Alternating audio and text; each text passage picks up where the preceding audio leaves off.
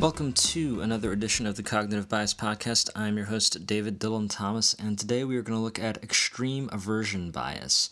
And this is not like extreme as in extreme, like, Mountain Dew aversion bias. It's like, an extreme version of aversion bias.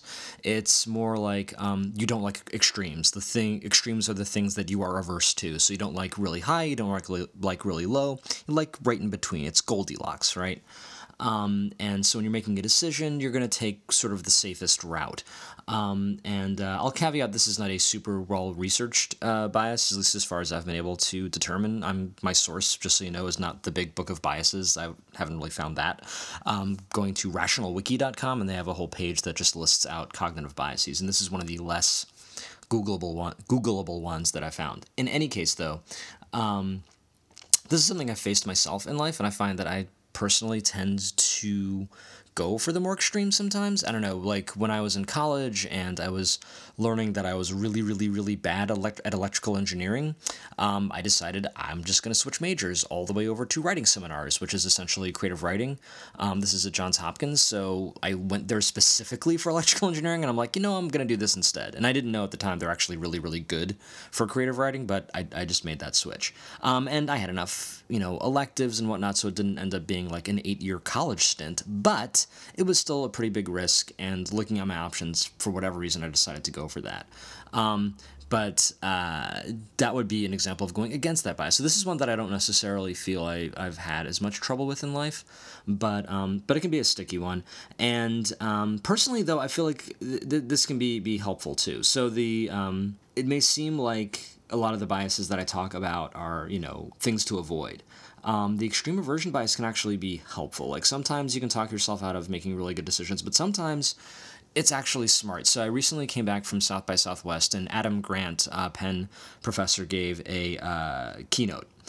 He wrote the book Originals. It was a really, really good keynote. And one of the things he talks about is this idea that we have in our heads that people who start successful businesses like immediately quit their job and devote all their time to starting this new business.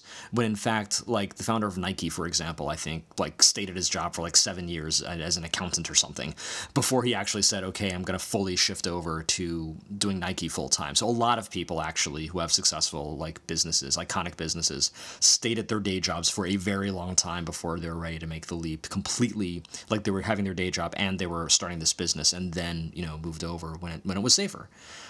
So they were in fact succumbing in part to the extreme bias, but it worked, right? So extreme bias might be one of those biases that's actually kind of good, but it can be used to manipulate you, right? So we talked about a version of this when we were talking about choice supportive bias back in episode 2.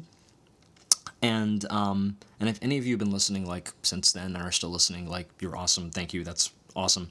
I don't know if that's a real thing, but if you are out there, great. Anyway, so we talked about the used car salesman, right? And the used car salesman uses this trick. He gets you on the lot, shows you like a cheap car, a slightly more expensive car, but he starts off with like a really expensive car that's like way out of your price range. And you end up going with the middle car that's a little bit higher, and that's the one he wanted you to pick. He knew you weren't going to pick the really expensive car. He wanted you to pick the middle option because the middle option is the one that he knows he's going to make the most money on. So that's a way to sort of manipulate you using both the choice supportive bias and the extreme aversion bias. But what this puts me in mind of is like, is it ethical, right? Is it ethical to use a bias offensively, like to manipulate somebody when you're aware of it, and then try to use it defensively for yourself? So there's some websites out there that sort of talk about a cognitive bias, and they say, well, here's how you can use it in business, and then in the very next paragraph, here's how you can like avoid it yourself. And it's this like us against them kind of mentality with cognitive bias. It's like here's how you can use it as a weapon against others, and here's how you can defend yourself against defense against the dark cognitive biases. And I don't know how I feel about that, right? Like on the one hand, it's like, okay, that kind of makes sense. You can use these things in design, for example, to sort of, elevate one particular piece of content that you want over the others, or one product over another. And then that also feels a little deceptive, right? Like the used car salesman isn't telling the customer that this is why they're presenting these options in this order at these prices, right? They're just presenting them and letting cognitive bias do its work.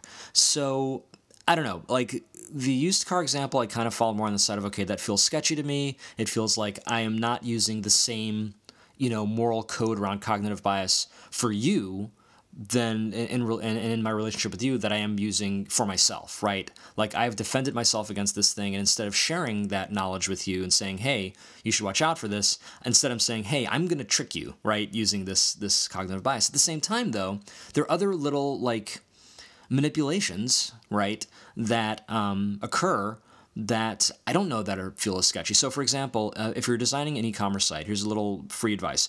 I saw this at a neuropsychology talk once.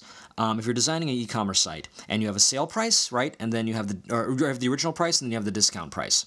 The further physically apart you put them, right? So if you put them on opposite sides of the screen, or you put them above the picture of the thing and below the picture of the product, above and below that, the further apart you can get them, the bigger a discount the human mind will think that is, right? They'll think they're getting a better deal, even if, like, it's just because it's further apart. So if I showed you sale price and original price, and they're 2 inches apart, and sale price and discount price, or original price, and they're 10 inches apart, like, I'll think the 10 inches apart is a better deal, even though it's absolutely not. It's the same damn numbers, right? That doesn't feel like such a wrong manipulation as the used car example, but is it? Right? Is it any different? I'm taking a known psychological trick and I'm using it against you, or at least against is a loaded word, right? I'm using it to encourage you to make a particular decision, and I'm making a deliberate choice, a deliberate design choice to manipulate it. And I'm a film director, right? Like, film directors, that's what we do. We manipulate you with how we put objects on the screen. In fact, if I'm not deliberate about the choices I make, about where I put things on the screen and the juxtaposition and how I'm trying to make you feel, or at least what I'm trying to draw your attention to, I'm probably not a very good director, right? Like, that's what directing is all about. So where you draw the line in terms of, learning about these biases and then protecting yourself against them versus sharing them with others or using them in a way where you'd prefer the other person didn't know about it? I don't know. I think that's an interesting question, and I'm happy to discuss it. Anyway, that is all for this time, and we will see you next time. We have just talked about extreme aversion bias. My name is David Dylan Thomas, and I'll see you on the Cognitive Bias Podcast next time.